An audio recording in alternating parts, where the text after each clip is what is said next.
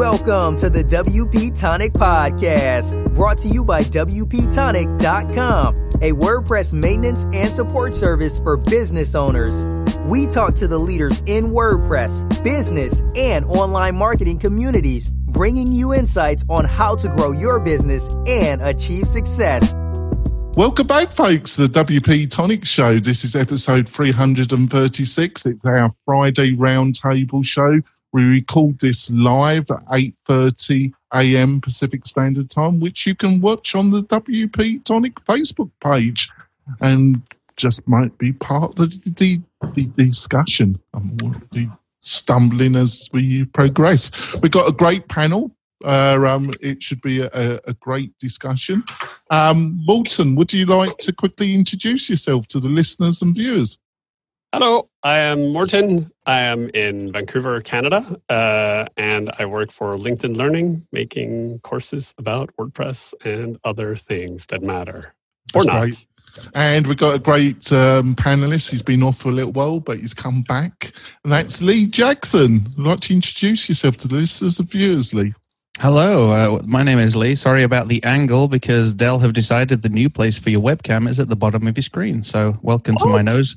I know, right? And I build Are you websites. Sure you didn't install that upside down? Yeah, I can switch it around. I build websites for design agencies from their designs, and I also run the Agency Trailblazer podcast and help agencies rock and roll. Yeah, and it's a great podcast. Having a giggle there. I'm loving it. It's a great podcast. I listen to it myself. Thanks, Spencer, get to be on it. Yeah, Spencer, like to introduce yourself. Good morning, good afternoon. Spencer Foreman from WP Launchify. We help people who want to build a profitable membership site using WordPress and the marketing automation. Right. And Sally, would you like to introduce yourself to the listeners and viewers? Certainly. My name is Sally Getch. I am the organizer of the East Bay WordPress Meetup in Oakland, California. And I'm also the WP fangirl. And I am spending a lot of time untangling the peculiar code decisions of predecessors on projects I inherited. So if you're frustrated with your current website, you might want someone to review the code and tell you how it can be better for you. That's great. Right, let's start this off. We've got two stories combined about Gutenberg. Gutenberg 4.0 RC1 release. Testing ramps up amid critical accessibility concerns. And then story 2, WordPress accessibility team lead resigns. Cites political complications related to Gutenberg. Would you like to start off this, Morten? What do you think about these two stories? Yeah, so this is a long time coming story that relates to many pieces. So there has been ongoing accessibility issues with Gutenberg throughout the process. I mean, the Gutenberg team has basically re-engineered the entire way we publish content online. And in doing so, there are bound to be significant accessibility challenges, some of which have been fixed, some of which are still left to be fixed, and some we don't really know until it actually ships out to the world as a whole.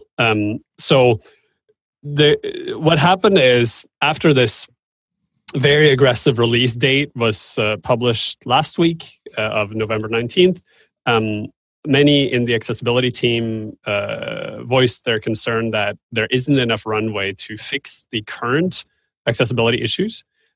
These semi-public stance from various people in the WordPress leadership cadre has been that in the case of Gutenberg not meeting accessibility standards, people who need accessibility can downgrade to the Classic Editor plugin, which isn't really a viable option for WordPress as a whole because it breaks with WordPress's official policy, which is that everything in the admin should be accessible. So there's a lot of politics involved in this. Now, Rian Rietveld has been the lead of the WordPress accessibility team for several years now.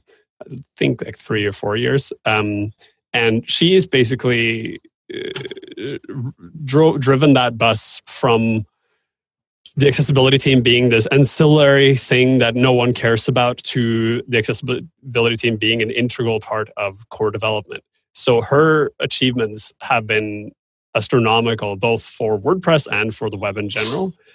She is simply burnt out by the resistance that she feels the accessibility team has had in just working with WordPress in general, and in particular with Gutenberg. And she felt this was like she couldn't break through the political issues around this enough to actually get anywhere. So that's why she stepped down, which is damaging to WordPress and to WordPress's reputation, which is what we've seen with all the feedback that's come in. But if we look at this from, like, if we put away all the politics and just look at this from a purely, what does this mean for WordPress perspective? What we're seeing is a lot of people in the WordPress community really care about accessibility. A lot of people outside the WordPress community are paying attention to what WordPress is doing around accessibility. And there's been some pushback around this. The commentary that's come up since Rian stepped down has, a lot of it has been from people who previously have not been part of the accessibility conversation. And some of the pushback is, oh, there are all these people who suddenly care about accessibility now, and they're doing it just to harm WordPress or bash the Gutenberg team or something like that. From my perspective, having been involved in this since the beginning, that is not the case. What's happening is a lot of people were sitting on the sidelines saying, we're hoping that the accessibility team is able to drive this through and that they get the help they need. And there is an appearance, I'm not saying this is what is actually happening, but there is an appearance that a lot of the work that the accessibility team has done has either been sidelined or has not been fully implemented, and there's been a lot of blockers in the way. And the communication that has happened this last week around how to handle accessibility has been very unclear as to exactly what's going to happen. There's talk of an external audit, but then there's no clarity of what happens if the audit comes back and says there are significant problems. At the same time, there's also talk of shipping Gutenberg regardless of whether or not the audit comes back, or even if it's done in time, and then patching accessibility in 5.0.1. And there's also talk of not patching accessibility issues because Gutenberg is already accessible enough. So there's a huge communication problem in this whole situation, which has inflamed the conversation significantly, made everything more complicated, and we're now at a point where the accessibility team is completely burnt out.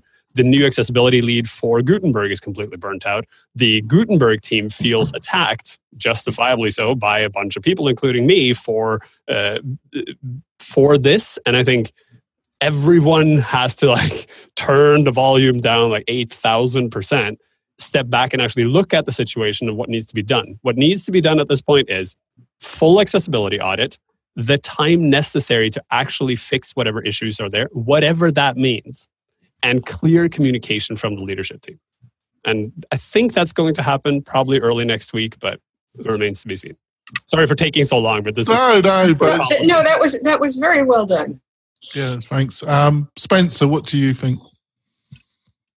I mean, nobody is in a better position to give that kind of information. So thank you, Morten, because I think the insider word is really the deal. What I take notice of is the political outside stuff. Interestingly enough, on WP Tavern, I was surprised, not entirely, but Scott Bowler, from the Classic Press movement, the alternative, tried to make a comment at the top and somehow got blocked or removed by Sarah Gooding, which is surprising on the accessibility issue. And I think what's being demonstrated here is that whatever's going to happen is going to happen, but it's going to be a little bit of a shitstorm.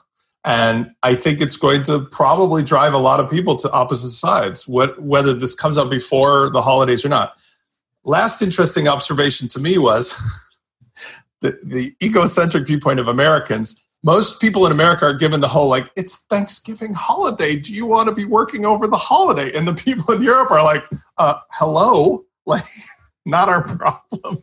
Just get it out. So it's in Europe, we want it now. Let's see the ugly underbelly. In America, they're like, oh, can't we just wait till after the holidays so we don't have to leave our kids? And I just find this all amusing. Either way, Y2K, I can't tell you how happy I'll be after all this kind of conversation goes away, because I'm doing new installs every day, and I have to go through this thinking of Morten in my head. Press to install the classic editor. activate the classic editor. I have to explain to my clients, this is a ticking time bomb. And come November, December, January, we're going to have to talk about this again because something is not going to work here. And I just find this a big distraction. Yeah. Lee, what do you think? Do you think accessibility is really taken that seriously in the top echelons of WordPress? Everything's a perception, isn't it? So the perception that's being given is that it's not. If we're still rushing this date to push it live, and then we're saying, well, you can always activate the classic editor, what we're saying is, I'm really sorry, but if you are visually impaired, then you will not get to enjoy the same experience that people who can see will enjoy. You're going to have to wait. And I think that sucks. And if that's what they're saying, I've not read that necessarily anywhere, but if they're saying, oh, well, you'll just have to install Classic Editor, I don't think that's really very fair. Personally, I think they should wait and get it stable, get all 4 pages worth. I had a look. One of them is like as old as early last year that's still not been resolved. Get all of these accessibility issues resolved and then get it live so that everybody can use it rather than having one particular set of people who are not going to be able to benefit from it. Because personally, I think Gutenberg is freaking brilliant. It works really well. We're building sites using it already. We've been doing it for a few months now to get clients into it, getting them understanding it. It works well. They understand the concept that it is a content editor. They can structure their content. It's not a page builder. They understand it, and they're working with it well. We're working with it well. But I'm not happy that accessibility would be pushed to the side and people be told, "Oh, just install Classic." It suggests that you're putting a inferior product out there as soon as you can. I don't know why we would rush it. That's my opinion. Yeah. Sally, do you think in general, do you think page builders, do you think most of their code is that accessible? Or is it like most of them? I honestly haven't checked. I mean, it was interesting to me reading some of the discussions that, people brought up the fact that, the core Classic Editor is accessible, but often for in order to do the things that you can do with Gutenberg, people install plugins and they don't necessarily control or know, and it might be useful to audit them side by side. But I also don't think it's necessarily accurate to say that to suggest, as some people have, that the people making objections about Gutenberg's accessibility are doing it based on older versions, because some of those people were working on active development stuff and they must have been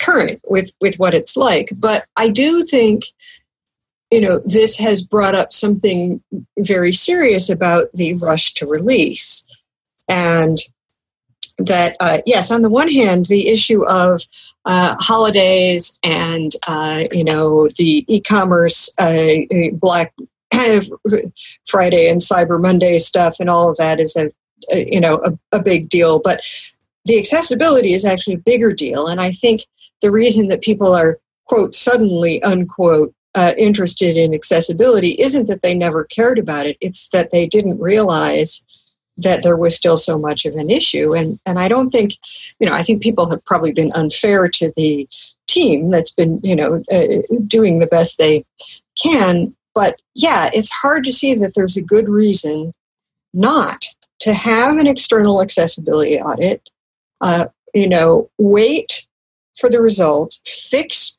at least the biggest problems it uncovers, fix the known issues that we have, and release early in the next year.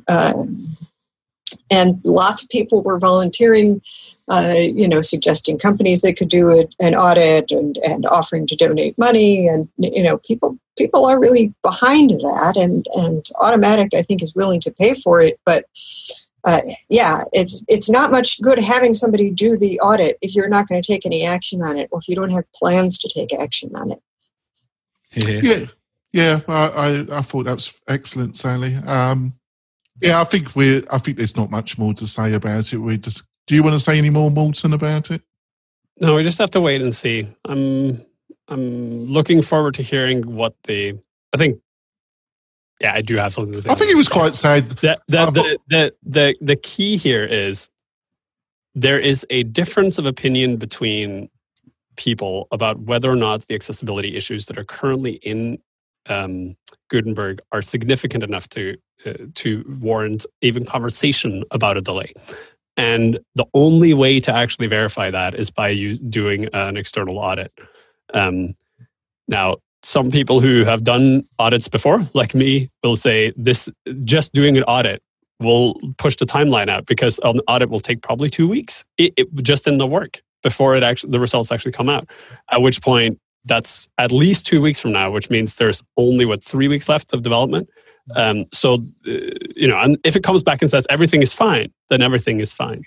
If it doesn't, that leaves almost no time to fix anything. And so we just have to wait for the audit. And I'm going to just step back from this entire conversation until we have the results of the audit. And then once the audit comes out, we then have to have another conversation in public about what we do and what values WordPress stands for. So at this point, we can't do anything. We just have to wait for this audit to actually happen.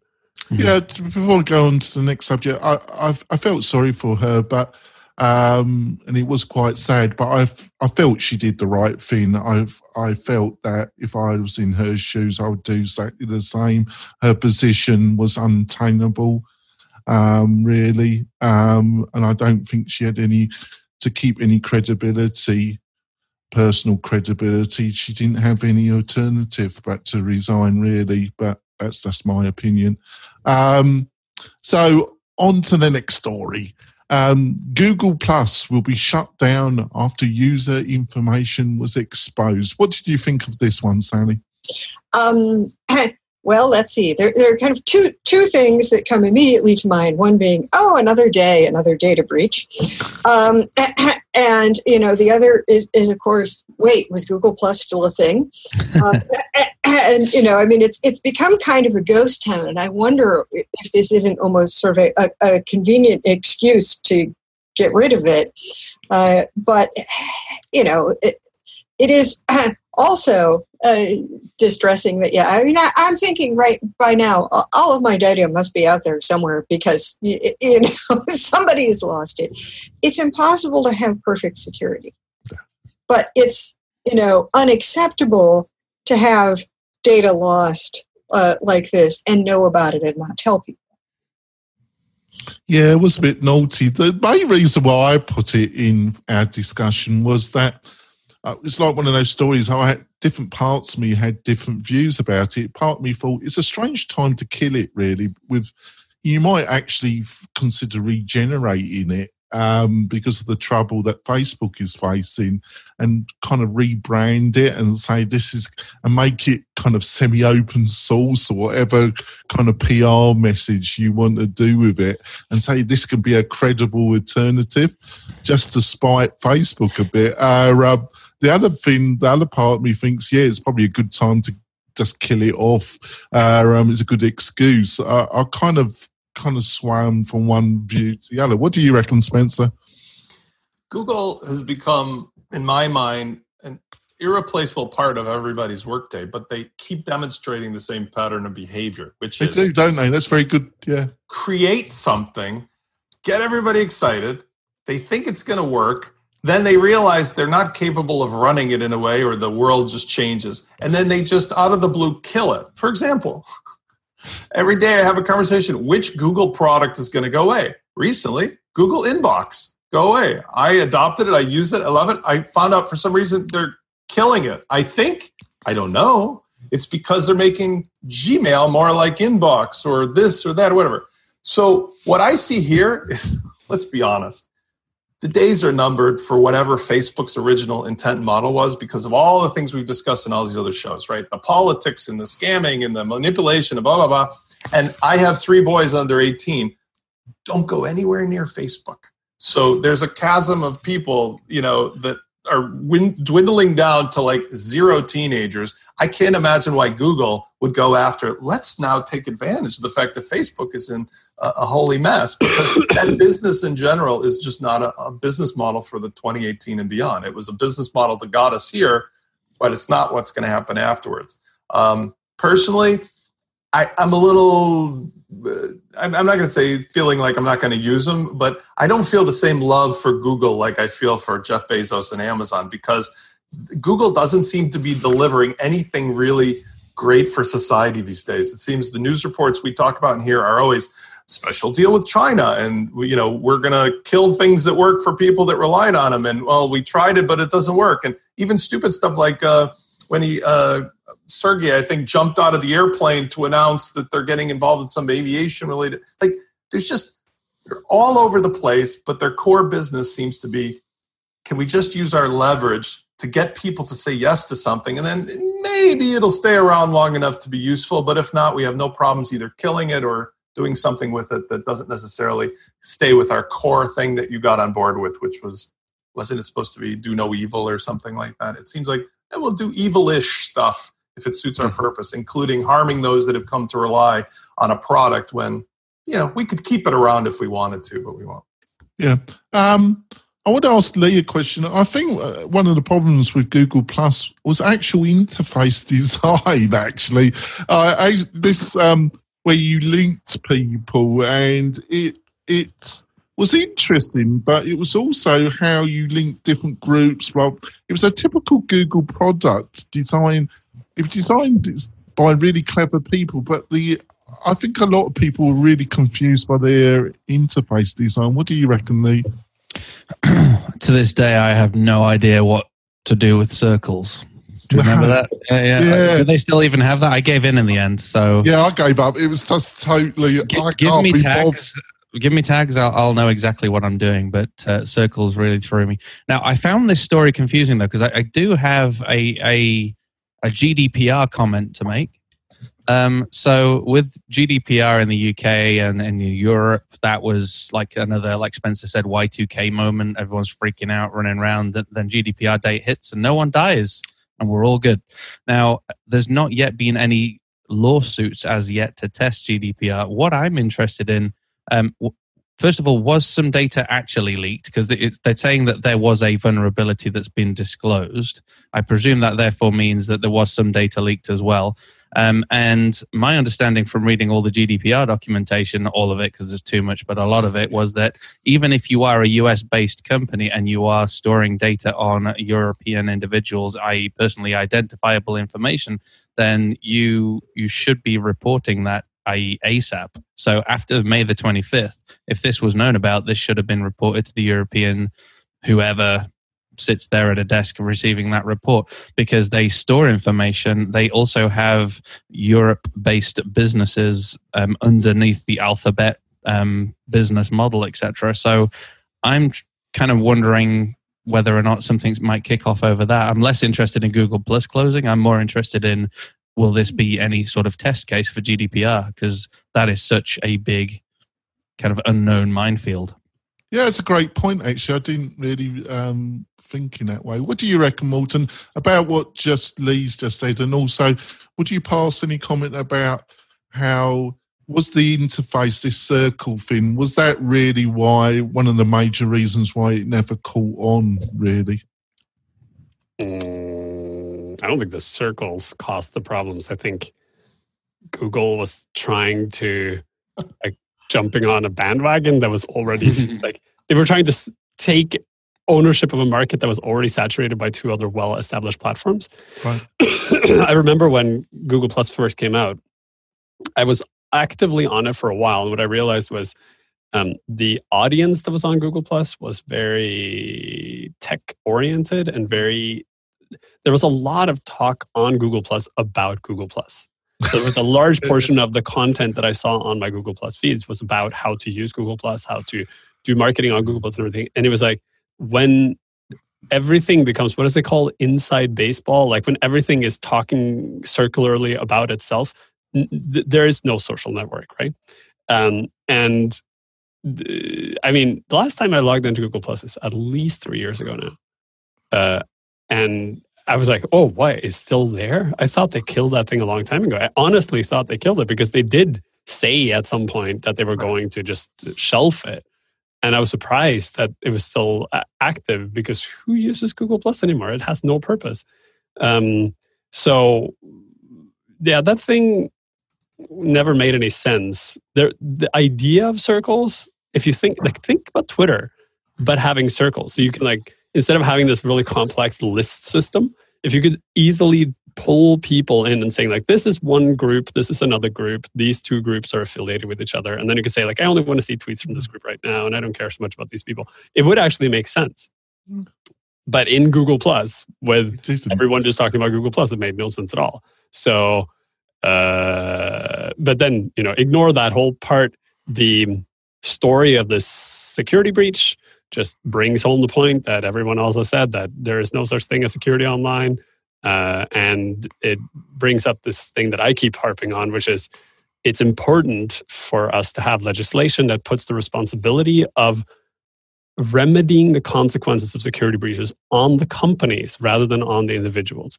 Because what we see again and again is when there's a security breach and someone is harmed by it in some way, like they have their identity stolen or they have data stolen or they have their images stolen or whatever, the companies are not held liable for this because they have some sort of end user agreement that says that they're not responsible. But that's simply not okay. We have to change laws and regulations so that the company is held responsible for fixing whatever damage is caused by their lack of security, because they can't justifiably say that the data you put up on any service is secure. There is no such thing. The internet is an information distribution network. Any attempt at somehow securing data on the internet goes against the grain of what the internet is.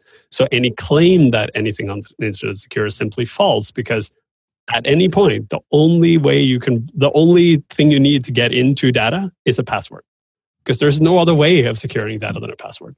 Even with encryption, you just need the key and then you get in. So, I think that's a great point. Thanks for that. Before we go for our break, I want to talk about one of my great sponsors. I love my sponsors, and that's Kinsta Hosting. And with Kinsta Hosting, they're, I think, the best alternative and basically a lot better than WP Engine, basically. Better value, better team, small enough to still care, big enough to have all the resources that you're looking for as a developer for your clients. Or if you're a power user client, got a membership site, e-commerce, WooCommerce, look at Kinsta. Got all the latest versions of PHP, got staging site. Their technical support people know what they're talking about. When you put in a ticket, you get a logical answer. Just a superb company. They host the WP Tonic website. I host some of my client websites with Kinsta.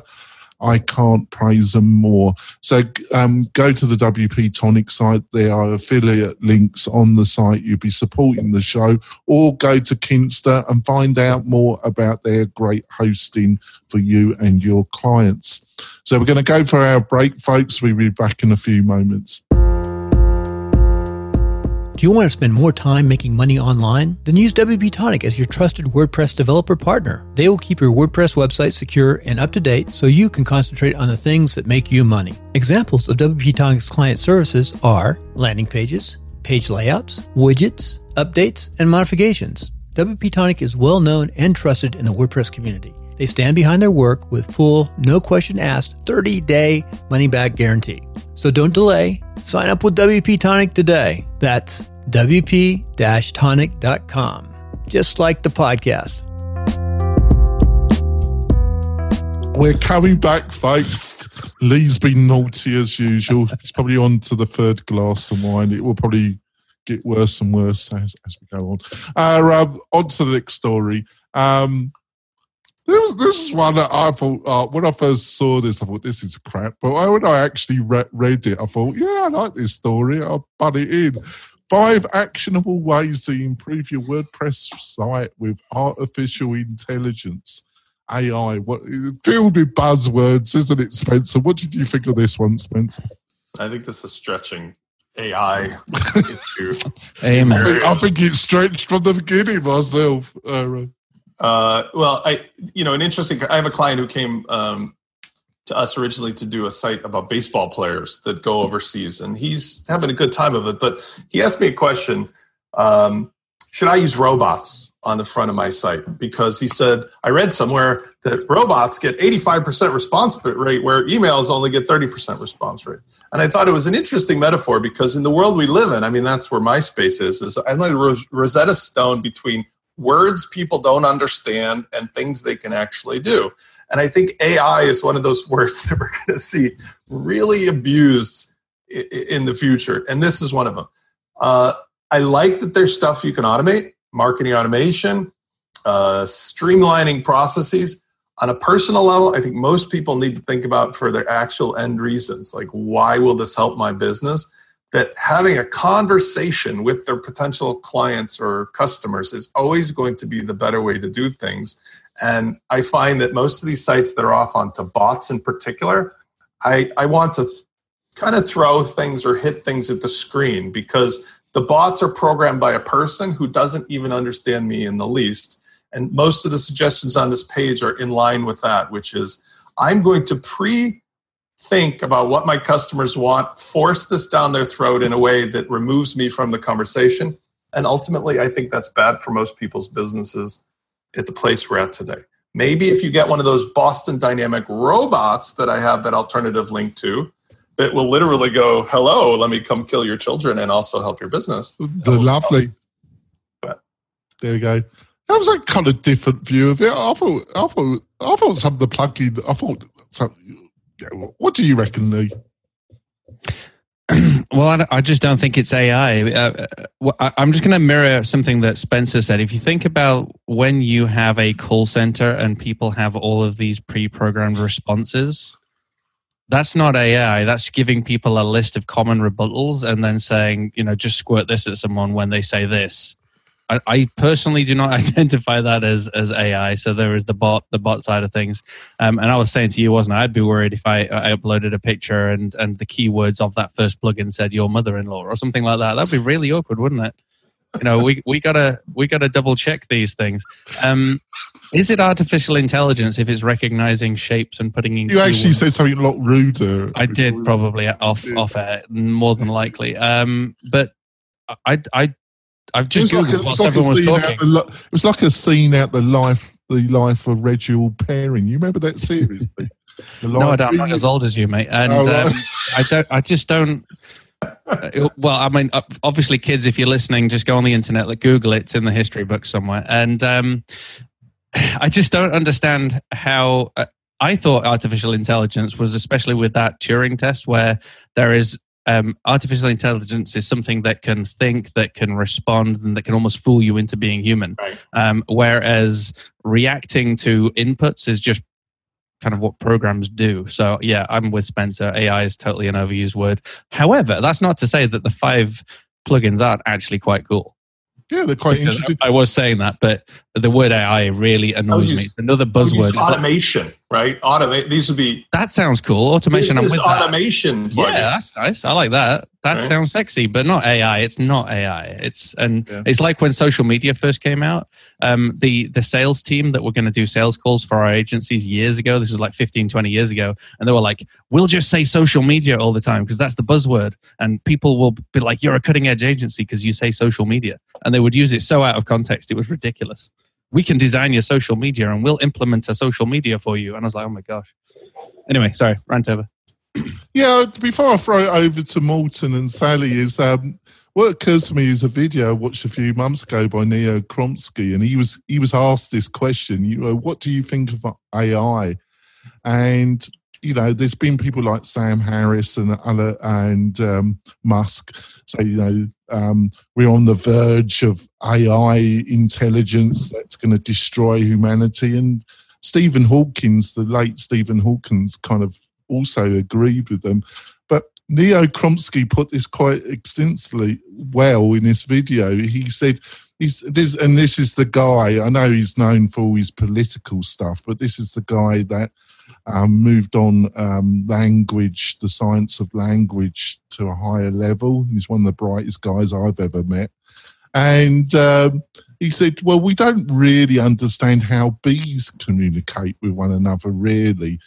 Bees live in quite a complex society, really. He said, and when you really look at the scientific information about how bees actually communicate in the hive, we don't even understand that. He said, so how are we going to understand how human beings really understand and mimic them with so-called artificial intelligence? Basically, he was saying it was just a bandwagon and the basic scientific knowledge behind it. And if Noam Chomsky says that, I think I listen to him a bit more than other people. What do you reckon, Morten? What do you reckon? Yeah, this is machine learning. It's not AI. There is no such thing as AI right now. There is no artificial intelligence. There's machine learning. There are neural networks, but there's no AI. That's not to say that AI isn't just around the corner. More than likely, the internet will turn into an AI of some kind and kill everything. Don't you realise it's already planning? No, the reality is the second you get some sort of connected device that's actually self-conscious and has the ability to perform actions on the world, we are in deep, deep trouble. And that's what Musk and all these other people are talking about. They're not saying that, the machine learning algorithm that can help you put alt text on your images is going to kill people. They're saying once we create a thing we don't understand and don't control and connect it to the internet, we actually don't understand or control what it's going to do. And more than likely, it's going to do what all these machine learning algorithms are doing, which is take every single bad bias humans have and amplify it 1,000,000%. And we already know that people are extremely easy to sway. People are extremely easy to mislead. And there have been massive international events that have been caused by groupthink on the internet, where only years later we realized that actually this entire situation happened because people on one side of the planet were influencing people on the other side of the planet without understanding that they were doing that. And therefore, a social event happened that then got sent back over, and no one actually ran that event at all. It was just a bunch of people acting in some sort of weird social conflation that then caused a bunch of weird things to happen. And then, of course, you have the Brexit and Trump situation where you have political decisions made to benefit algorithms, advertising algorithms, with a complete disregard for what actually happens to the humans involved. So, yeah, the concern over AI is real. The problem is when we talk about AI, we're not actually talking about AI, we're talking about machine learning, which is something completely different. So to this article, I'm going to just break it down for you very quickly. Do not use machine learning to put alternative text on your images. That is completely misunderstanding the purpose of alternative images.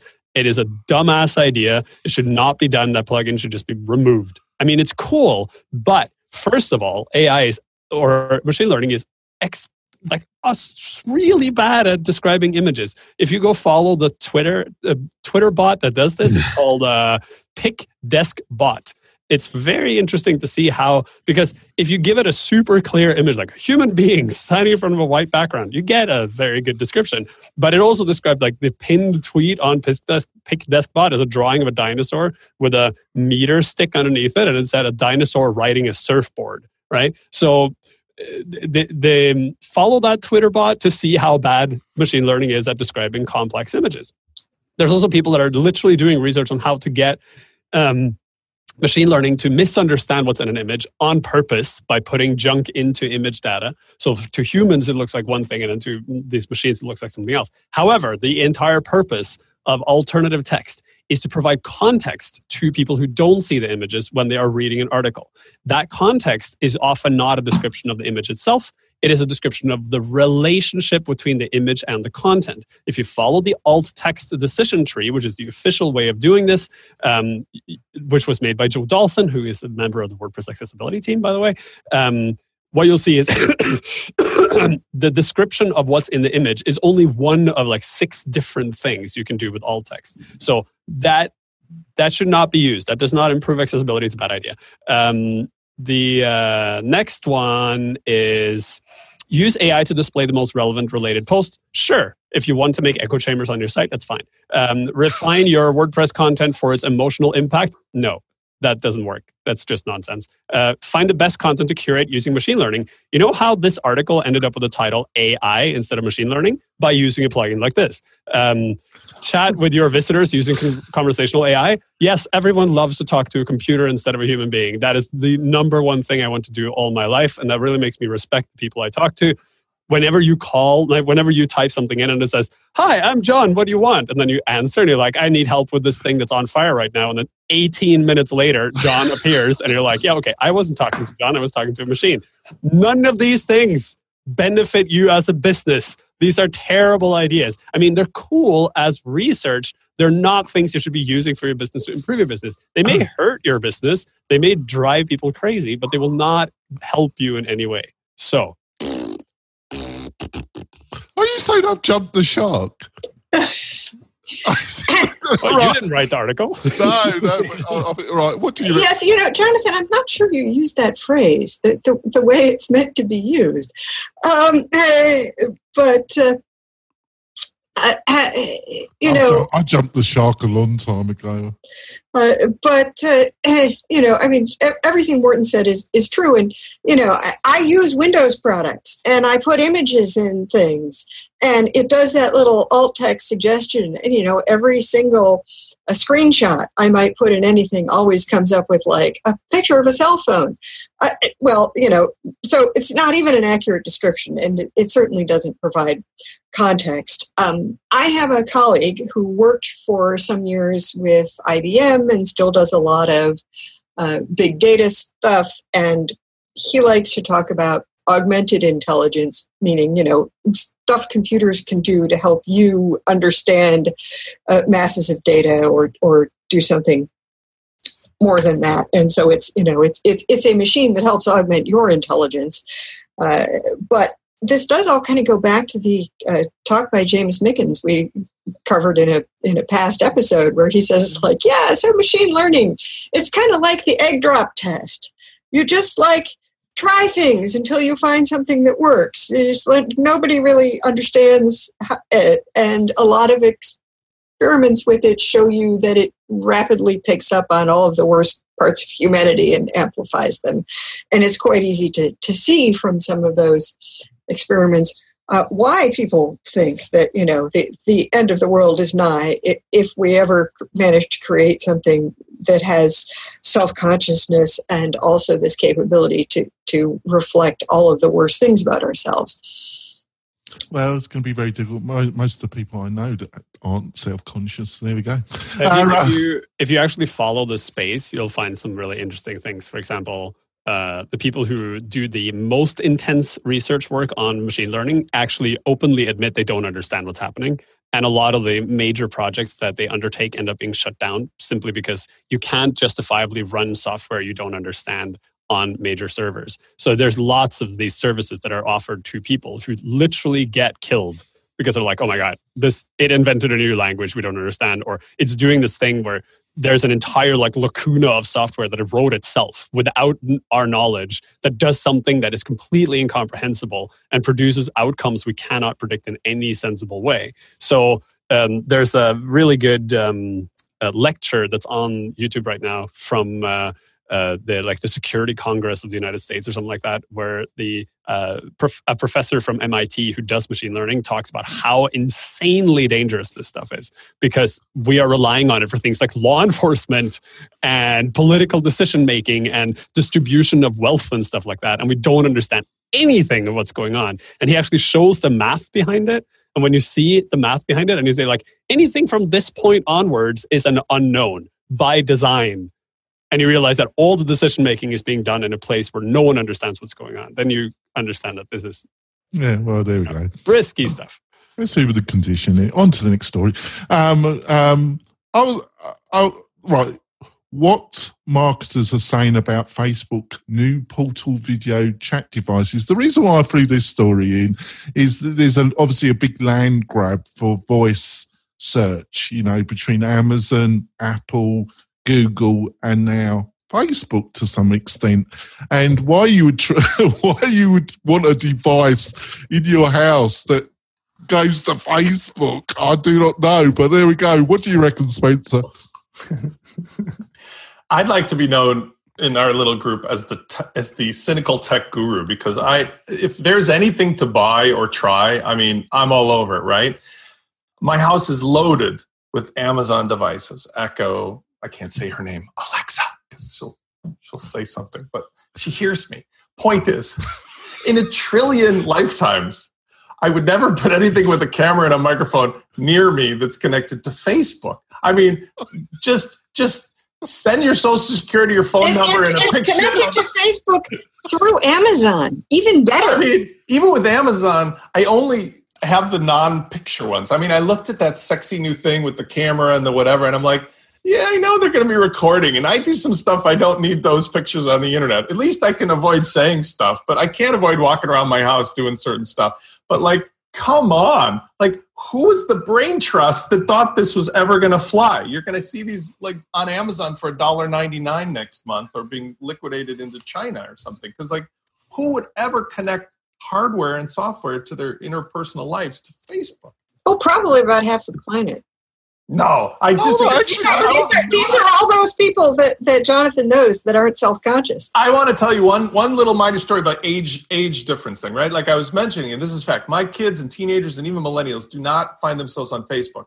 But the people of my generation, I'm your age, Sally, 29, and for our generation, I have a. You're 29. I'm 51. Okay, I have a trike flying website that's been around since 1999, and it's all basically 45 plus.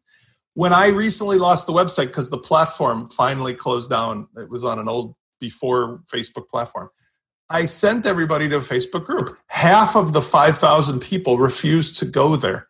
I said, why? And it was always the same thing. Blah, blah, blah, my privacy, blah, blah, blah, those crazy people, blah, blah, blah, the political. And these aren't the kids. So you got the 45 pluses won't touch it. You got the under 30 somethings won't touch it.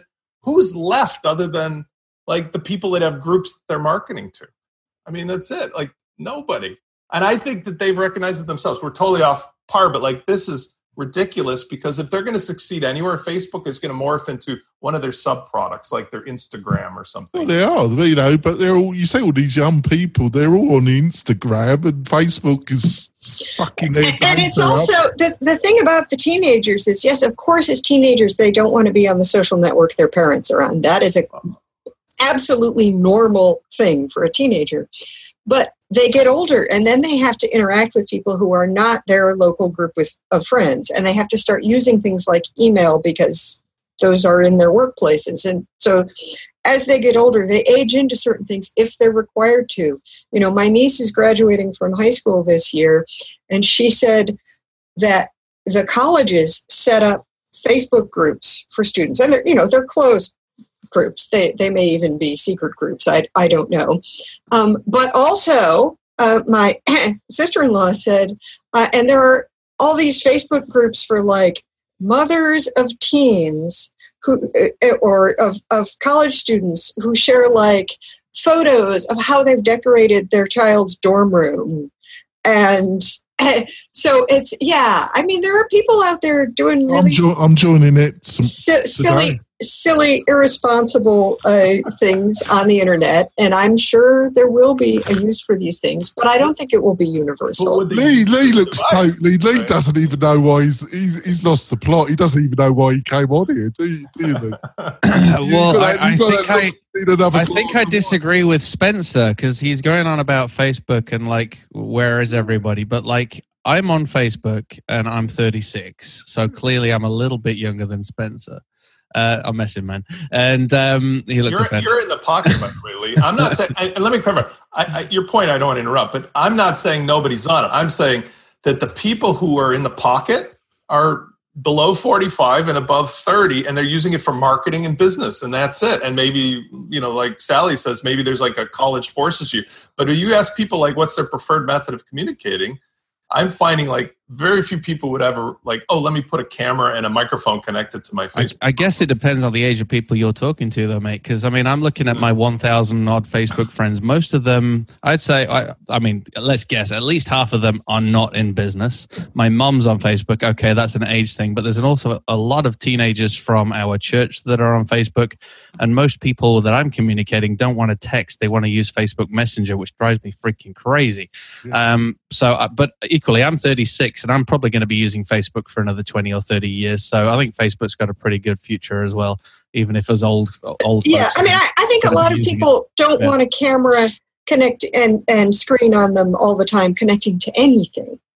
Well, right? I do, apart from in the restroom. I got nothing to hide. I can, before I throw it over to Morton, I can, even though I call them the cockroaches of the internet, the people that run Facebook, I can see loads of people using this godforsaken device. Actually, I can. What do you reckon, Morton? I have a Google Home. We use it to turn off and on the lights and play music for Leo and read the news in the morning, a bunch of fancy things. I mean, these devices, we've had these devices in our pockets for like 10 years.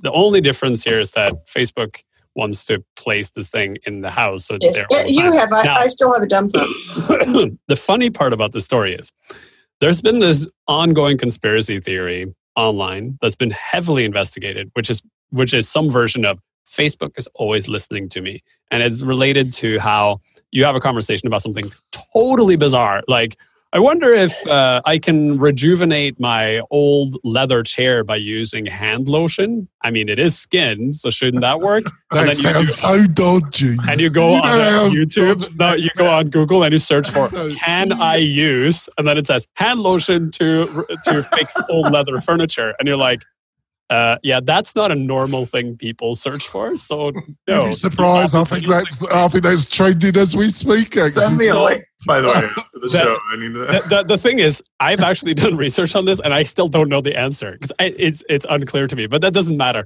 The thing is, tons of people believe and have seemingly good reason to believe that Facebook is always listening to you. So if you have Facebook on your device, the Facebook is constantly listening to you. My friend Ryan has a really good argument against it, and that is he does not have, or maybe it's four. No.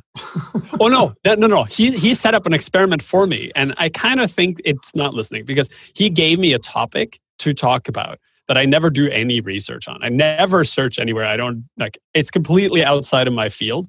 And I talked about it all the time in front of people. And Facebook has not surfaced that particular topic. And it's not like some uncommon thing. It's a very common thing that a lot of people talk about that is just outside of my sphere. So Facebook is not listening to you, but Facebook tracks every single thing you do so that you and puts all the pieces together and see like, who are you physically connected to and close to and all that stuff. This thing that they want to put into your house just takes that up like a million notches and says that actually, that whole conspiracy theory about us listening to you all the time, we're just going to explicitly listen to you all the time and film you as well. So the Google Home, I think, is a good idea. I will never buy a thing that has a camera in it because that adds a whole new level of interference. Google is also shipping that same product, by the way. They just launched the Home Hub or whatever that has a camera on it. And I mean, the sales pitch is great. You have this thing and you can just say, hey, call mom. And then a mom pops up, right? And then you can talk to mom or whatever. But and for that convenience is good. The problem is you're going, what is the intent here? It's advertising. Everything is driven by advertising. They just want to collect data on you so they can expose you to more ads. If this service was a real service that you paid for, it would be fine. When you are paying through advertising, you are giving away all your data to a corporation that will use it to manipulate you. That's not fine. So this is like the dream of the video phone, except instead of paying the phone company, which would just facilitate communication, you're paying through advertising, and in return, you'll get manipulation, which is not great. But like I said, Facebook is not the only one doing this. Amazon's going to ship the same product. Google is already shipping the same product. Everyone is shipping. Microsoft has the thing. Everyone's going to ship the same thing. So this is just going to become the new reality. That's my issue. The issue isn't, I think Lee made a very good point, by the way. I want to just say, like, I'm not making a comment about Facebook as a service for what it does. My comment was about nobody would voluntarily go and start using the things they're trying to push. Now, of course your mom is on there. My dad is on there. We had dinner the other day. He's like, I can't even find you. I'm like, right here, for God's sake. He's on it, but he's not using it. The difference is who in their right minds would connect the ubiquitous hardware that we're all going to have to that service. I would give it to Jeff Bezos because at least my billionaire boyfriend would make my life better by delivering boxes to my house, whereas my billionaire Mark Zuckerberg would sell my soul. And at least that's their demonstrable, actions. Are you really trying to say that Bezos is better than Zuckerberg? Are you really saying that? I am making a position on record that if I had to choose billionaires to be on an island with, and I'm leaving Richard Branson off because he'd be my first choice, it would be Jeff Bezos over Zuckerberg any day. And the reason is because Bezos seems to understand what I want in the matrix of my life. He's saying, here's a fake steak. You're going to be getting it from me. It's not real. And I'm saying, I'd rather have that than whatever, is the alternative. And that's a choice. We're all going to be at the whims of whoever is controlling this thing anyway. So we might as well take a choice. I'll take the Amazon to look at pictures of me in the shower and listen to the noises I make when I sleep. All I've got to say to you, Spencer, my lovely Uncle Spencer, I've got a slightly bigger boss than actually. But there we go. I think we'll wrap this show up, actually. Sally, how can people find you and what you're up to? You can find me on Facebook. Not on Facebook. No, you won't find me on Facebook. I'm invisible on Facebook, and I really try not to use it. But you can find me on Twitter at Sally Getch, and you can find me pretty much anywhere if you can spell my name, because I am unique in Google, and my business is WPFangirl.com. And Lee, how can people find out more about you and what you are up to? All right. Well, you can find me on Facebook /Lee Jackson Dev. If you want to add me as a friend or send me a messenger, that would be great because I like Facebook. You can't find me on Amazon because they've not done a social media network yet. So that would be nice if they did. And also agencytrailblazer.com. That's the podcast and where you can connect with me there as well. And Amazon fan Soprano, Spencer Forum. How can people find you? You can find me on Facebook at Spence Foreman, or the business would be WP Launchify. I am shutting down all other accounts except for Facebook starting today. And look for my new camera up there, by the way. Shower view only. All right. Oh God, I would never watch that. Moulton. Sour view only. Oh dear, that's nice. That's lovely. That is that privilege. Try to get that one out of your head the rest of the day. Just try to get that out of your head. Thank you, Spencer. Okay, you can find me on LinkedIn Learning. You can also find me on Twitter at Morton. And there are still 5 days left of my fundraising campaign for the Norwegian Refugee Council that I'm doing to celebrate my 40th birthday, which is next week. So if you want to contribute to that and help refugees and displaced people all over the world, you can go to morten.com/Morten is an old. That is Morten spelled MOR and then the number 10, 10, both times. Yeah. Or you can watch my videos, which I'm posting daily on answering random questions. I meant to do that over the weekend and I forgot. I'm going to go over and... You still have time. I still haven't met my goal. You can do it. Every dollar counts. People in the world are refugees and displaced, and it's horrible. And these people do excellent work helping them. So... I feel like a refugee here, to be quite truthful. There we go. We're going to finish the show now. It's been a great discussion. I thank the panel as well. It's been a diverse group of topics, but hopefully as the listeners and viewers, you realise there was some kind of logic to my my choice of topics. And I think we have had an insightful discussion on many issues that are facing WordPress and the internet at the present moment. We'll be back next week, folks, with another great round table show. We'll see you next week, folks. Bye. Thanks for listening to WP Tonic, the podcast that gives you a spoonful of WordPress medicine twice a week.